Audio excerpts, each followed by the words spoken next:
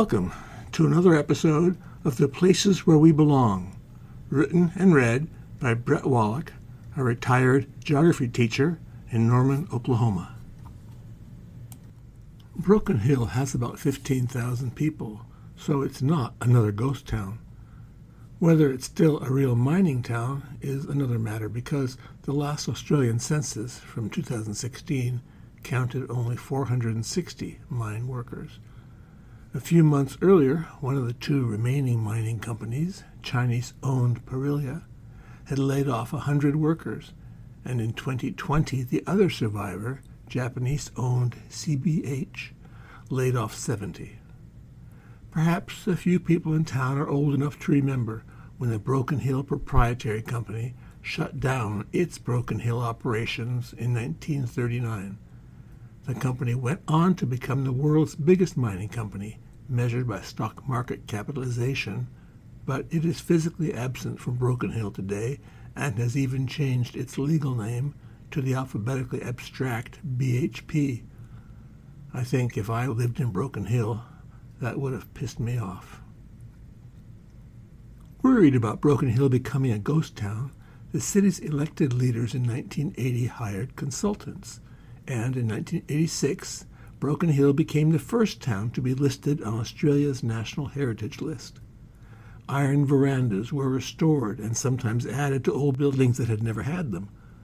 An old hardware store, once specializing in mine equipment, became an art gallery. Many downtown street corners got signs with historic photographs for comparison with the streetscape today. The Heritage Program came too late for the town hall, which in 1974 had been reduced to a parking lot's grand Italianate facade, but the town's post office survives, dominated by a brick clock tower. The architect was the man who designed many of the grandest public buildings in Sydney. Perhaps it seems odd that James Barnett should have worked in Broken Hill, but in 1902, when work on the post office began, Broken Hill was the second largest city in New South Wales. Today, it ranks 24th. H.L. Mencken and Mark Twain would probably mock the pretensions of these buildings, but I never claimed that Broken Hill is 100% honest. It's mostly the mines that are honest, and they're hard to miss because the town's gridded streets are oriented not to the cardinal points, but to the line of load. That's the name of the ore body under what was literally the Broken Hill, before that hill was replaced by a beveled pile of tailings about 2 miles long. From the center of that ore body, the Broken Hill Proprietary Company, over a period of 50 years, extracted some 5,800 tons of silver. When the silver was depleted, the company went on to extract 600,000 tons of zinc and 1.3 million tons of lead. Against all that digging and crushing, what's one brick clock tower and one Italianate facade? The Broken Hill Proprietary Company quit working at Broken Hill because the company's mining claims were played out, but small fry, like the Chinese-owned Parilla and the Japanese-owned CBH, are still nibbling at the edges. I went by the Parilla mine, where each morning 100 men descend a mile, in a cage hanging on a cable, strung over a head frame as tall as a container port gantry. Other men enter the mine in electric vehicles that zigzag down past the mine's 26 levels. Blasting takes place at night, and the men come back in the morning to load broken rock. The hoist that lowered some of the men at the start of their shift now brings up the rock. I watched the spoked wheels, as big as those on a stagecoach. They turned so slowly that the spokes weren't a blur. The ore saw daylight for the first time in hundreds of millions of years, then rode on a belt to the end of a boom, where it fell into a black pile as symmetrical as the sand in an hourglass. It would later go to a concentration mill, producing a dust rich in lead and zinc, and eventually it would go by rail to the coast. The residue joined the ever-growing tailings pile that has replaced the Broken Hill. It was an almost bucolic scene, but I'd decline to join a tour of the mine's underground operations. I'd think of the defunct Junction Mine, which opened in 1886 and operated sporadically until 1972. The main shaft of the mine is called the Brown Shaft, after Sylvester John Brown, who controlled the mine for a while. I walked right up to the Brown Shaft's hoist and touched its open-sided elevator, hardly more than a perforated bucket, into which a half-dozen men squeezed before being lowered to one of a dozen levels from 200 to 1,600 feet underground. The men then walked through tunnels up to 2 miles long to reach a working face. A metal sign posted at the elevator still listed the signal code: 1 bell for stop, 2 for lower, 3 for hoist, and 12 for accident. In tiny print at the top, the sign said, "No liability." Close to the hoist, an engine shed sat alongside a solid rock outcrop. A historic marker pointed out that this dark rock was the only surviving bit of the original surface of the Broken Hill. In the days before the discovery of silver, miners dismissed the rock as mullock, worthless stuff. In 1883, it became gossan, rock that indicates valuable ore nearby. 1883 was the year Charlie Raspe came by. Raspe was a German immigrant with some education as a chemist. He came to Australia for his health and found himself working as a boundary rider for George McCulloch, a British immigrant who managed the Mount Gipps station, a sheep ranch of about 500,000 acres, including what Raspe was apparently the first to call the Broken Hill. McCulloch had laid down the law that he'd fire any man who prospected on the job, and Raspe figured he'd be collecting his time when he went to tell McCulloch that he thought he had found tin. To the contrary, within a few days, Raspe and McCulloch, along with 5 other station employees, had formed the Syndicate of 7. They staked 6 claims, each covering 40 acres, and clustered near the apex of what would soon be identified as the line of lode. The ore body is shaped like a boomerang standing on its points, and the syndicate's claims were at the point where the ore was closest to the surface. A few months went by with disappointing results. Then the mine's general manager had a visitor. In a massive company history, self-published in 1935, the Broken Hill Proprietary Company recalls what happened next. Quote, "A man named Lowe handed Jameson, the manager, a specimen of ore, remarking, 'I found it near your claim.' The stone was impregnated with silver chlorides. Some bargaining ensued before Lowe consented to point out where he had found the stone. Jameson judged from the water-worn condition of the specimen that it had been washed down from higher on the hill. Accompanied by a black boy, Harry Campbell, who carried a 16-pound sledgehammer, he climbed towards the crown of the hill. A great block, smashed by the boy, revealed the presence of rich chlorides. Subsequent assays, showing over 1,000 ounces to the ton, confirmed the belief that the stone was superlatively rich.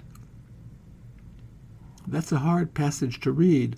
On the one hand, it identifies the moment McCulloch and Raspe sensed the enormous value of their property. On the other, it suggests that 50 years after the mine's opening, and at a time when Broken Hill had given many people the dignity that comes with wealth, racial condescension was not only acceptable, but normal. The syndicate floated a company that it called the Broken Hill Proprietary.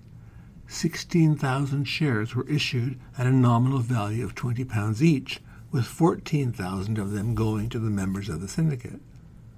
Over the next 3 years, the company earned over £1.5 million sterling, of which more than a third was paid as dividends. A 28th share in the company is said to have traded in 1888 for £1,800, and to have traded 10 years later for $1.5 million. In 1905, after 20 years of operation, a financial statement revealed total revenues of almost £27 million and dividends just shy of 8. That's the equivalent of almost £1 billion today. Charlie Raspe retired to Adelaide, where he married and acquired a mansion on the north side of town.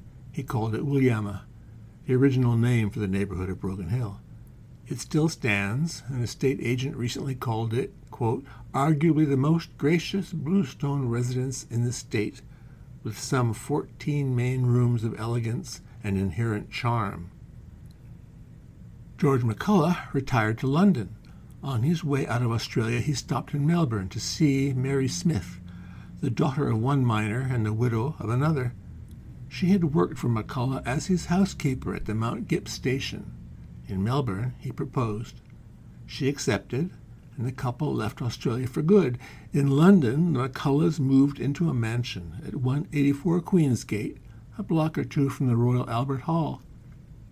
They turned their home into a private museum of recent British art. An old photograph shows the McCullochs sitting comfortably in a room plastered with paintings including Frederick Leighton's The Garden of the Hesperides, now held by the Lady Lever Art Gallery near Liverpool. McCulloch commissioned a portrait of himself by none other than John Singer Sargent. It's held now by the Boston Athenaeum. William Henry Corbould, a mining engineer who had known McCulloch in Australia, dropped by. In a memoir, Corbould recalls that at Mount Gipps, McCulloch had been a, quote, dour Scots, where guests ate off tin plates and tin mugs, nor was there any such thing as a tablecloth. The menu was boiled or roast mutton and a few potatoes all washed down with tea.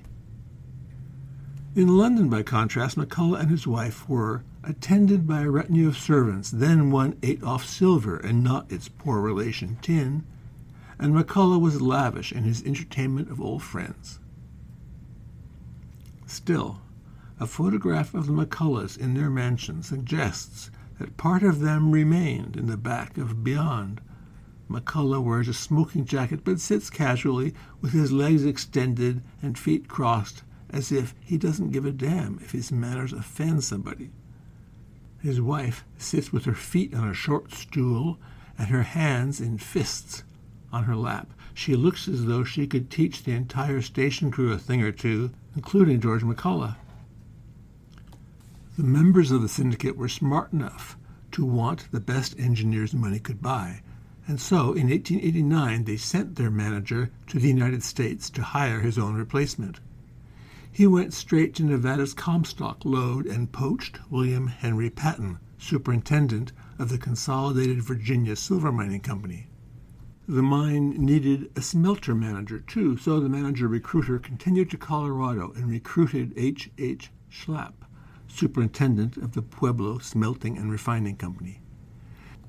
Years later, Patton was described in an obituary as an ardent lover and devoted student of physics and mechanical science, who always came to the front in case of an emergency. Arriving in Broken Hill, Patton put his knowledge to work by showing the miners how to build square-set timbering. This was the method used in Nevada to keep mined-out voids from collapsing. It filled the space with a framework of stout wooden squares that could be stacked like hollow blocks. Perhaps gulping at the cost, BHP had timbers for the squares shipped from Oregon. Schlapp, the smelter manager, was described this way by one of the men who worked for him in Colorado. There never was a squarer and better man to work for. He was an indefatigable worker and a man of great ability, and with all that, very simple and lovable, but we had to attend to our duties conscientiously, or in his mild way he would deliver to the sinner a lecture that was not easily forgotten. Born in Iowa and educated as a metallurgical engineer at the University of Freiburg, Schlapp realized that fuel costs in Broken Hill were so high that it would be better to convert the on-site smelter to a concentration mill, then ship the concentrate by rail 200 miles west to the ocean at Port Pirie. A new smelter there could run on coal, sent inexpensively by sea from Newcastle, north of Sydney. Patton fell ill after 2 years and was forced to return to the United States, and Schlapp retired in 1893, but both men were quickly replaced.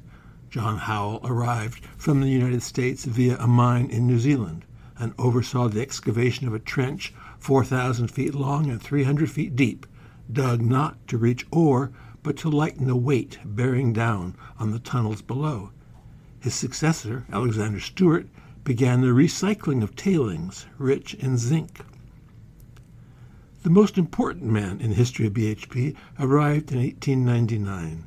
He was Dutch-born Guillaume Delprat, and he came from the mines of Andalusia. The personnel merry-go-round stopped, and Delprat stayed until 1923.